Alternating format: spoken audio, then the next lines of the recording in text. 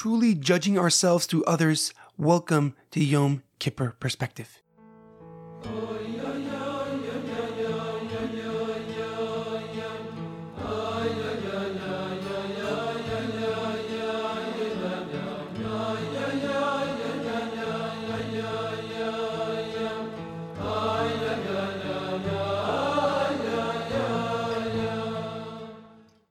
The Yom Kippur Perspective is in loving memory of Edward ben Ephraim and Shlomo ben Edward.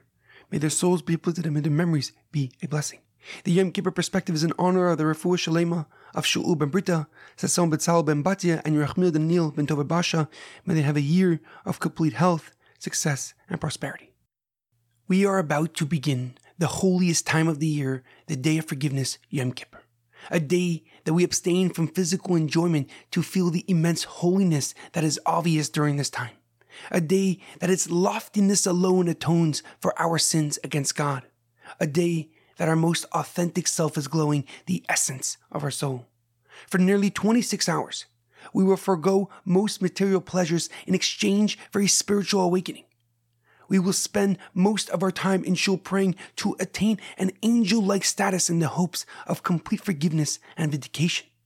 The Torah reading on Yom Kippur is from Parshas Achrei Mos, where Moshe Rabbeinu details the unique service of Yom Kippur in the Beis Hamikdash and in the Mishkan. The holiest person, the Kohen Gadol, the high priest, would enter the most sacred place in the world, the Kodesh HaKadoshim, the holies of holies. He would bring the Ketores, an incense offering to please God as he prayed on the behalf of his Jewish brothers and sisters. But before he would enter the holies of holies, the Kodesh HaKadoshim, the high priest would change out of his golden priestly garments and wear plain white clothing. The Talmud in Yuma explains that a prosecutor cannot become a defender, since the standard garments of the Kohen Gadol contain gold, which is reminiscent of the sin of the golden calf. Therefore, the Kohen Gadol would not wear any gold in the holies of holies, the Kodesh HaKadoshim, not to invoke that grave sin. However, an interesting question comes to mind. When the Kohen Gadol, when the high priest was not in the holies of holies, in the Kodesh HaKadoshim, he would wear his golden garments.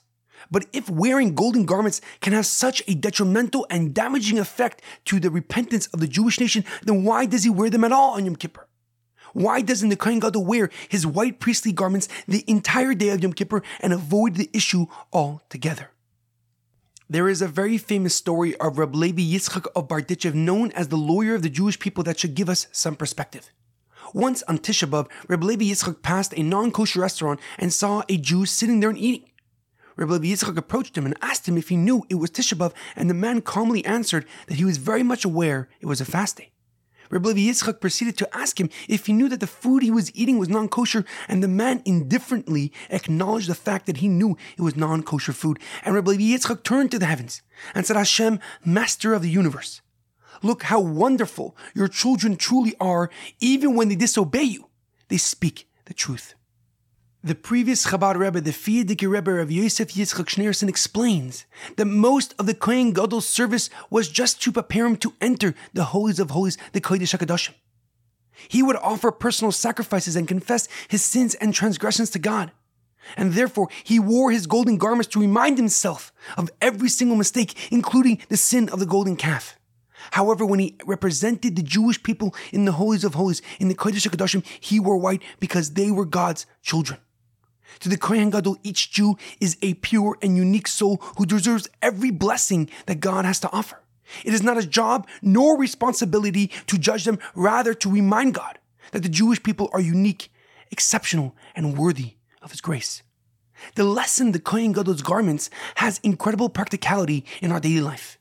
For every day, intentionally or unintentionally, we judge others. We assess them by their appearance, actions, or preconceived notions, looking for their mistakes. But we must realize that we judge others based on our perspective, our view, our outlook on life. Meaning when we judge others, we are actually judging ourselves. On the other hand, if we constantly seek out the good in others, like Reb Levi Yitzchak of Barditchev, we will find the good in ourselves as well. I want to leave you with the holy words of the Lubavitch Rebbe for the blessings on Yom Kippur.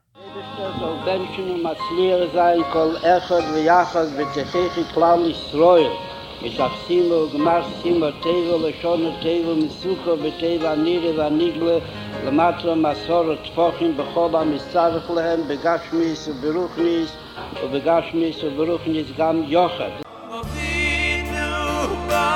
Gehör